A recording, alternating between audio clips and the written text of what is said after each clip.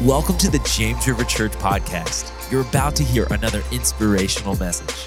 It's our prayer that this message is an encouragement and blessing to your life.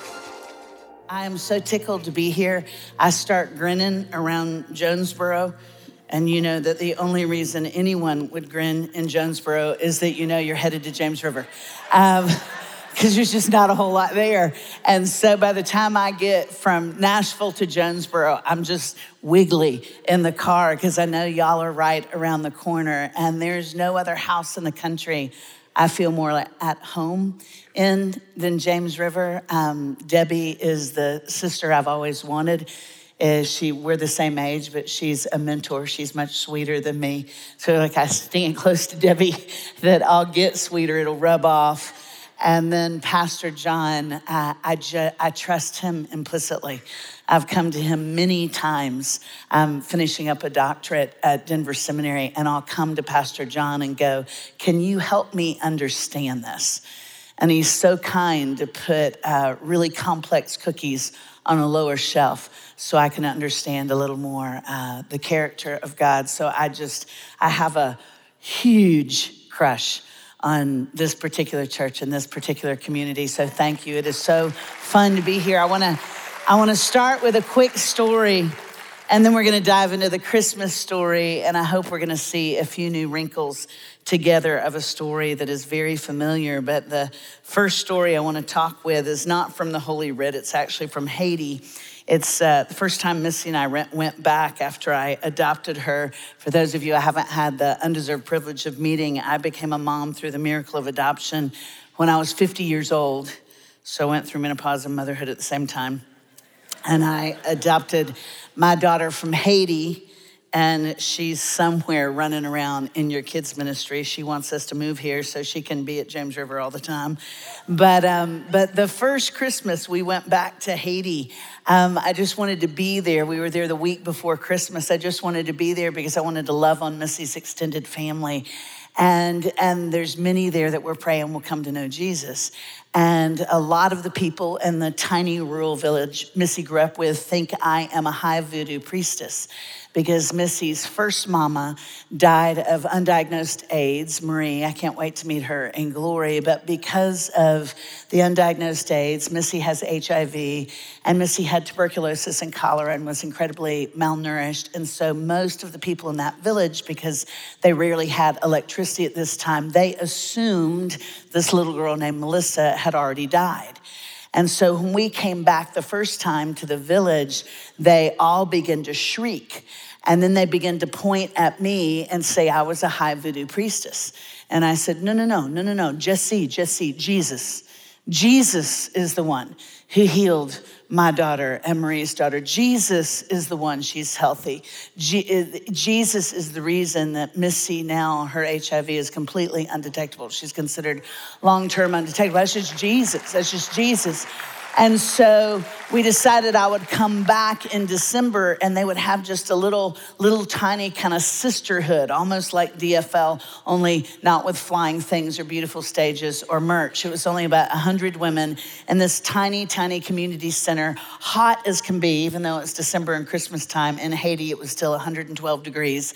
And I said, I'll keep the message really, really short, because really all I'm talking about is the withness of Jesus, Emmanuel, God with us. And I want to explain to them that God with us is why Missy is alive and not dead. He didn't just come to make us better. He came to bring dead people back to life. And I said, it's just going to be real short. I was teaching through an interpreter, about 100 women. Most were there out of curiosity.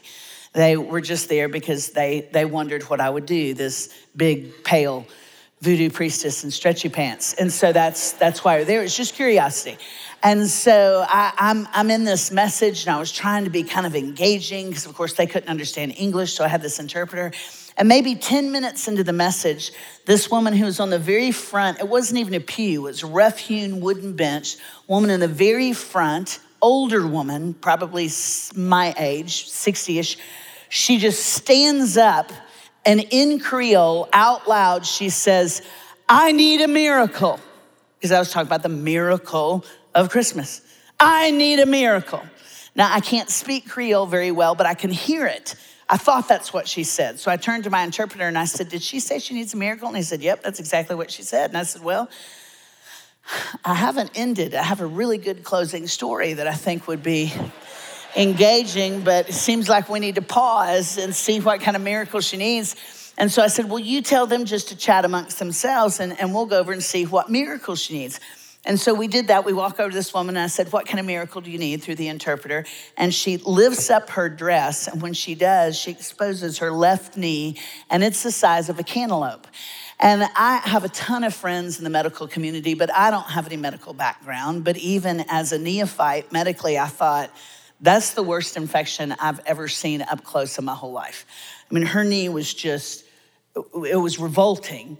It was toxic.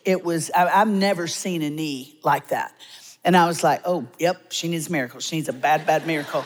And I was like, oh. And you know how you don't know what to do right in that moment, because I hadn't been to Wednesday night at James River yet. And so I was a little flustered with this big old knee. And I thought, I remembered I'd brought peppermint oil with me back over on this bench where I was sitting. I had some peppermint oil because I learned going back and forth to Haiti that some of their smells are very unique and they're not like the smells in Nashville. And I'm a sissy tail and I would get sick. And so I learned if I would just dab peppermint oil under my nose, I wouldn't get nauseous. So I thought, I'll go grab some peppermint oil because the stench of her knee was pretty overwhelming. But also, I had read somewhere that peppermint oil was a natural anesthetic. And I thought, I'll rub that on her knee. And y'all, I was on my knees praying for her healing. I was praying with all the faith I had. I was praying the promise that a lot of times we'll pray up here, that by his stripes, he said, you can be healed, because the stripes I took on my back on the cross. I'm praying that, but what I'm thinking logically is this woman is going to be healed, if at all, in 2 weeks. Because there's a missionary group coming in 2 weeks that includes doctors and nurses, and they have medicine. And this woman needs medicine. There's no way something that bad, I mean, it looks like gangrene. They may have to amputate. There's no way something that bad could be healed without medical intervention. Well, I was really passionate as I was praying, and I was pressing as I was praying, and then I realized, oh, dang. I have been so enthusiastic in my prayer because my mom was Baptist, but dad was AG, and I have more dad's genes. So I'd been real passionate in my prayer, and I realized I have squeezed her knee, this horrifically infected knee, and I've caused the swelling to go north, which is really dangerous if you know anything about infections, because that means it goes further, closer to the heart. And I thought, oh my goodness, I've exacerbated this woman's injury. And so I opened my eyes just to see what kind of damage I've done. And when I opened my eyes, unless you're a James River regular, you, like me, would have been stunned. If somebody had told me this happened on television, I'd think they're just about to ask me for a check. When I opened my eyes, her knee had gone from the size of a cantaloupe all the way back to normal. Her knee was completely normal, and it had happened under my hands. But unlike y'all who've grown accustomed to miracles because of what God is pouring out, unlike y'all, I did not clap and I did not cheer. This was my response. I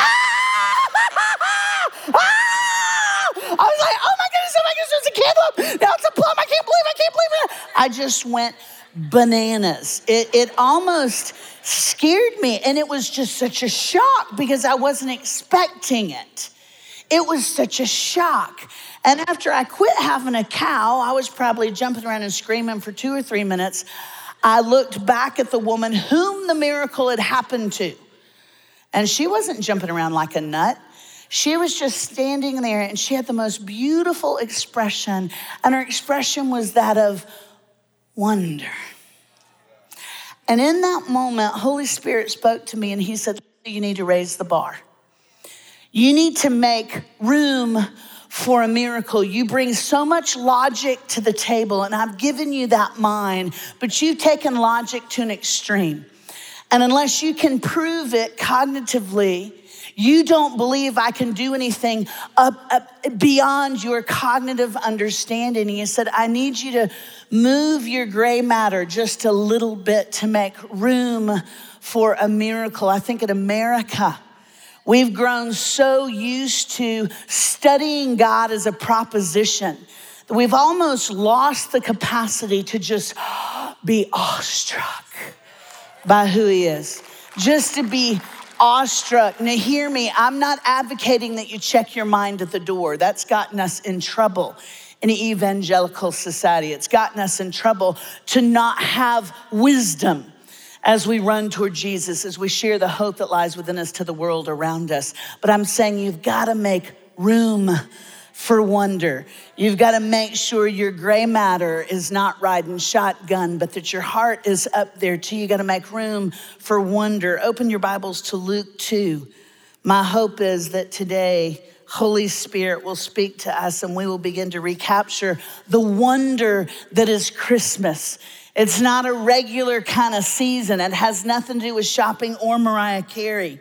In those days, Luke chapter 2, verse 1, in those days, a decree went out from Caesar Augustus that all the world should be registered. This was the first registration when Quirinius was governor of Syria, and all went to be registered, each to his own town. And Joseph also went up from Galilee, from the town of Nazareth to Judea, to the city of David, which is called Bethlehem, because he was of the house and lineage of David, to be registered with Mary, his betrothed, who was with child.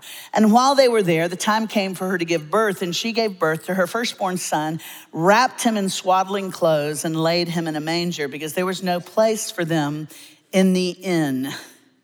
And in the same region, there were shepherds out in the field keeping watch over their flock by night, and an angel of the Lord appeared to them, and the glory of the Lord shone around them, and they were filled with fear. And the angel said to them, fear not, for behold, I bring you good news of a great joy that will be for all the people. For unto you is born this day.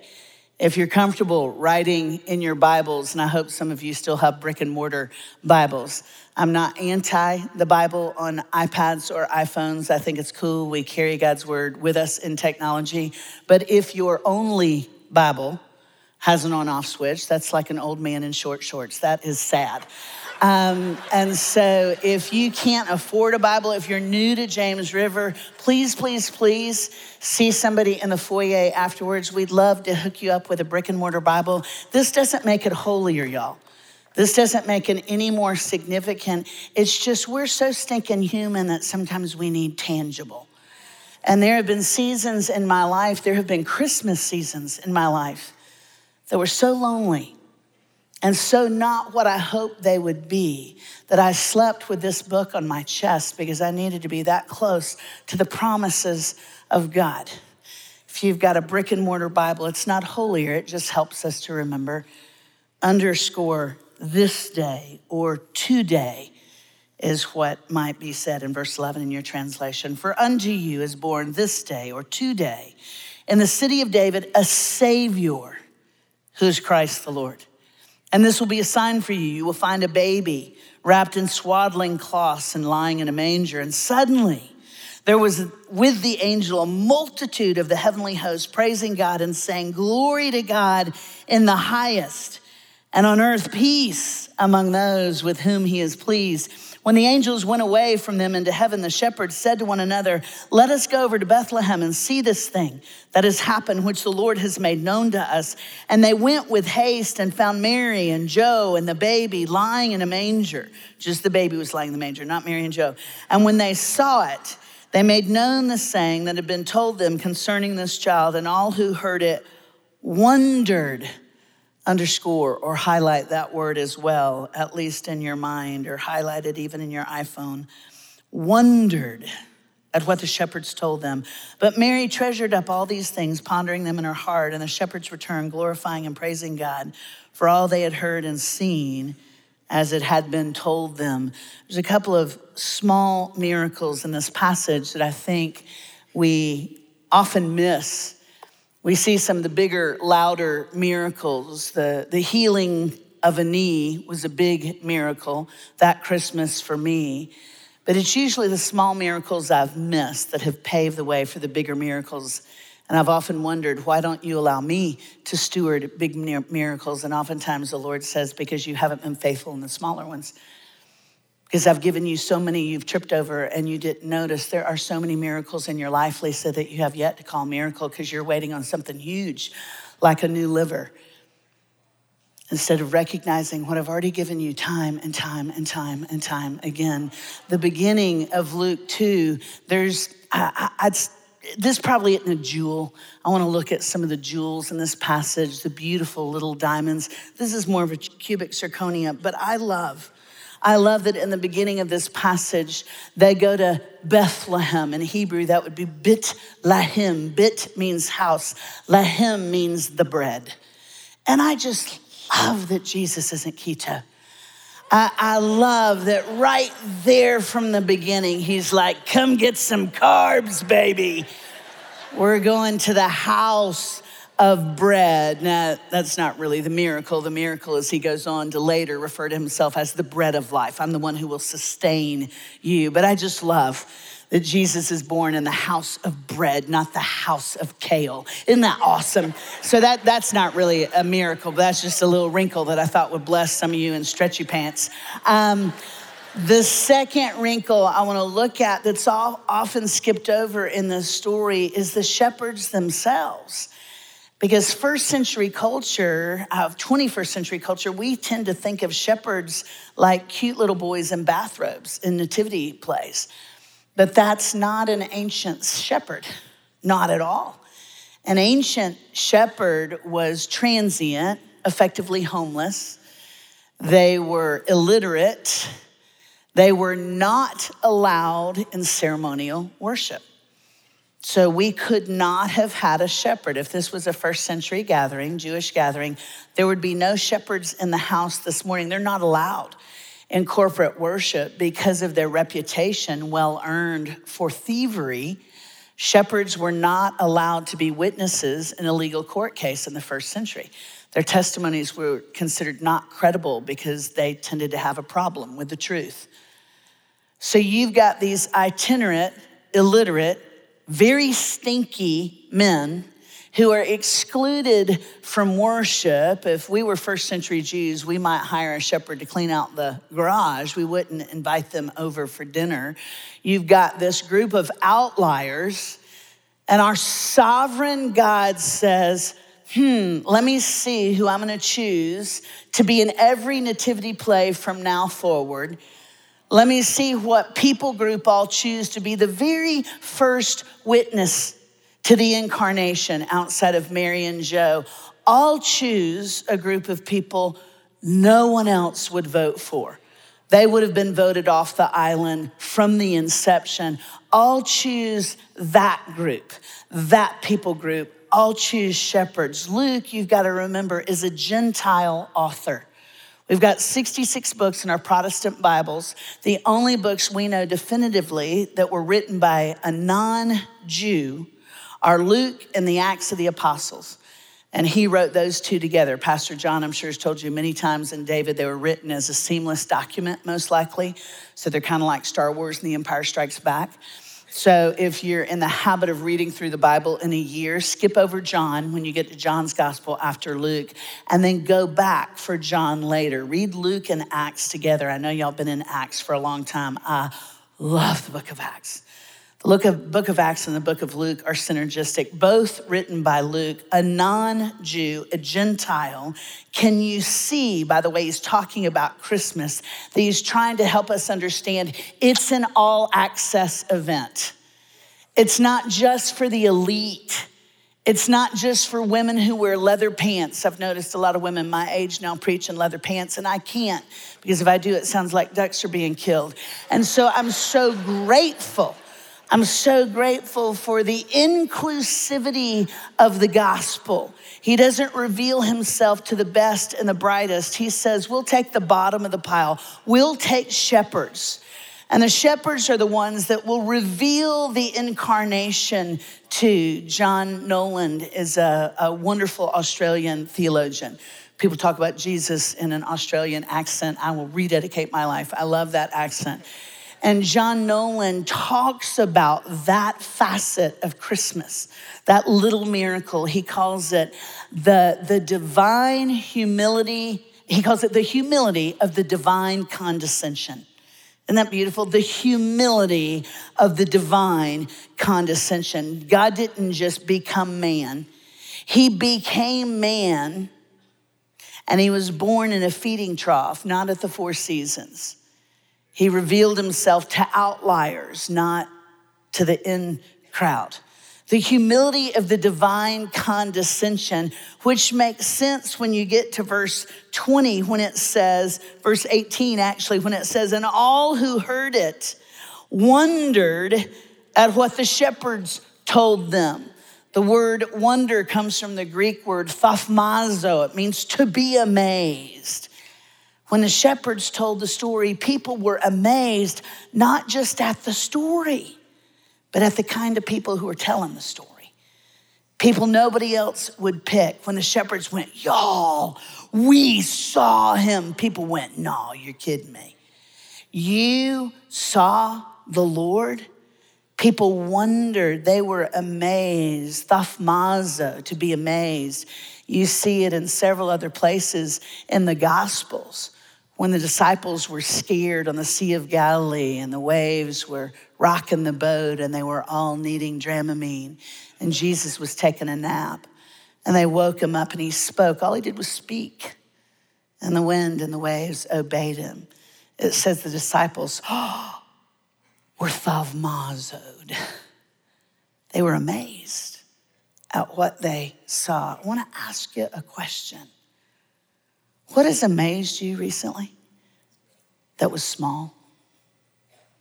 What small miracle has amazed you recently? Was there someone sitting at your Thanksgiving table who wasn't there last year?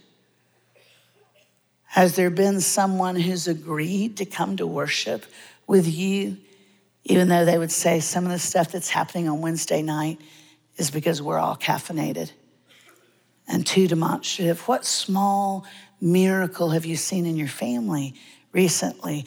Do you have the capacity to be amazed anymore? Has your gray matter made room for miracles? I'm all about logic. There's a lot of abuse in my backstory, a lot of stuff I've been running from for years. And in my foolishness, I thought if I just let my mind steer the course of my life, I won't be hurt anymore. If I just let my mind rule, then logic will keep me from any more pain. And you know what full logic kept me from? Seeing miracles. I got to a place in my life where I was so awe-deprived because if I couldn't figure it out, I didn't believe it was true. Do you really want a God that you can completely figure out? Do you want a God that small? I don't want a God that small. I want a God who brings new livers to people who are dying. I want a God who sends an astral projection to a group of illiterate, homeless, stinky sheep herders. That's the God I want. I want a God who is so completely other that my hair is still blown back. After 50 years of walking with that God, I still want to go, oh, I can't believe he did that. When's the last time you wondered? When's the last time you were open-mouthed over the kindness of God? People heard the shepherd stories and they wondered.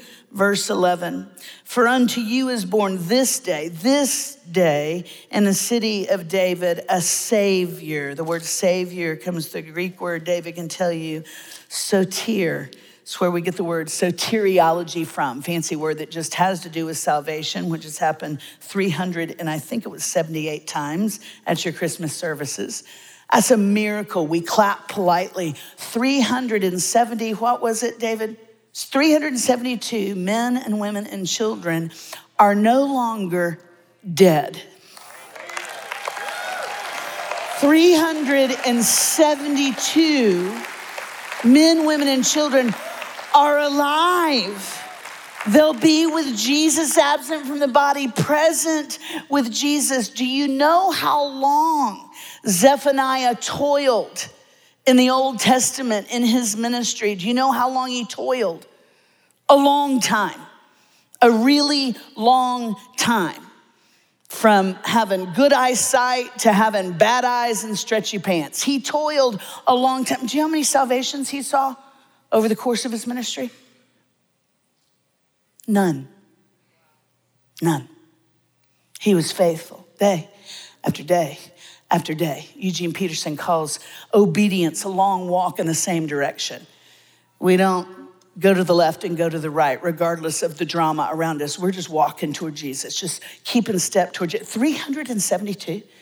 You've seen 372 in one weekend?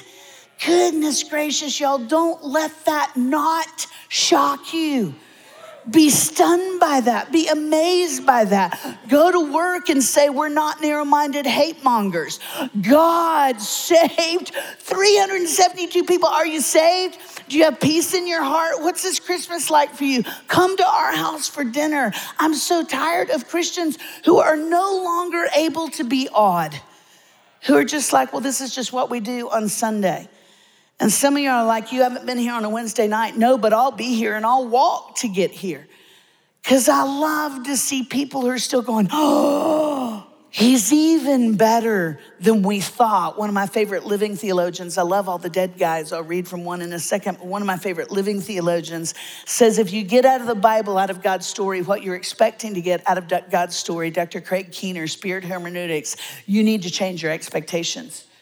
If you aren't still able to go, oh, then you need to read your Bible differently. You need to come up front and say, I need healing because my brain is paralyzed. I need healing because my heart is a paralytic. I need healing because I can't wonder anymore. Luke says today, a Savior, a deliverer has been brought to you today. He uses that phraseology, today or this day. He uses it 10 more times in this open gospel account. He uses it in chapter 4. When Jesus is no longer a baby, he's a grown man. He started his itinerant ministry and he goes home to his hometown synagogue. So just think one of these kids from James River College is here. You see them for 2 or 3 years all the time. They're up front, they're volunteering. They go away. You get word that they've started a church. You get word that much like James River, their church is having healings, and it's incredible what God is doing in their church. And they have cool merch, and he preaches in leather pants and has tattoos. And he comes back home to James River and he preaches. That's what happened, only this is Jesus, not a James River student. And he came to Nazareth where he had been brought up, and as was his custom, he went to the synagogue on the Sabbath day and he stood up to read. And the scroll of the prophet Isaiah was given to him. Now, Pastor John can tell you that when someone would preach in a hometown synagogue, they didn't have full-time ministers. So it was just men from the community. So that, let's just say normally it'd be Mr. Horowitz or Mr. Levy. They'd come up, they'd read from a scroll, then they'd give a little devotional. Well, on this day, Jesus has come back home to his hometown synagogue. You've got to know those Jewish mamas are like, oh, I actually love him. My daughter went to prom with him. Well, he played t-ball with my son. And somebody goes back to the Torah closet and they bring a Torah scroll to Jesus and he opens it up, just so happens to be the scroll of Isaiah. And he just so happens in the scroll of Isaiah to turn to the place in the scroll of Isaiah where it is written, the Spirit of the Lord is upon me because he has anointed me to proclaim good news to the poor. He has sent me to proclaim liberty to the captives and recovering of sight to the blind, to set at liberty those who are oppressed, to proclaim the year of the Lord's favor. And they're like, he must be doing a lot of public speaking on the road because he's just gotten so eloquent. We should invite him back here more often. And then Jesus says, I'm not just talking about God. Today, there's that word again. Today, this is happening in front of you. I'm not just talking about God. I am God. I am God. That's when they try to kill him and throw him off a cliff. Over and over and over again in Luke's gospel, he goes, today, y'all, today. We don't live keening for Advent. we actually have experienced the witness of Jesus. That's why what's happening on Wednesday night is happening on Wednesday night. We are not pining for a far away God. He is with us. We are Christmas people 365 days a year. We've got the witness of God. The witness, that's the whole point of Luke. He goes, today, you don't have to grieve anymore. You don't have to hope anymore. Your hope is fulfilled in Jesus Christ. God came near. One of my favorite, I told you, dead guys, says it this way. This is J.I. Packer. And he says this. Now stay with me. If you have to bite your lip, stay with me because this is amazing. He says, the really staggering Christian claim is that Jesus of Nazareth was God made man, that the second person of the Godhead became the second man, determining human destiny, the second representative, head of the race. And then he took humanity without the loss of deity. Did you hear that? He took humanity without the loss of deity. So the Jesus of Nazareth was as truly and fully divine as he was human. The Word became flesh. God became man. The divine Son became a Jew. The Almighty appeared on earth as a helpless human baby, unable to do more than lie and stare and wriggle and make noises, needing to be fed and changed and taught to talk like any other child. And there was no illusion or deception in this. The babyhood of the Son of God was a reality. The more you think about it, the more staggering it gets. Nothing in fiction is so fantastic as is this truth of the incarnation.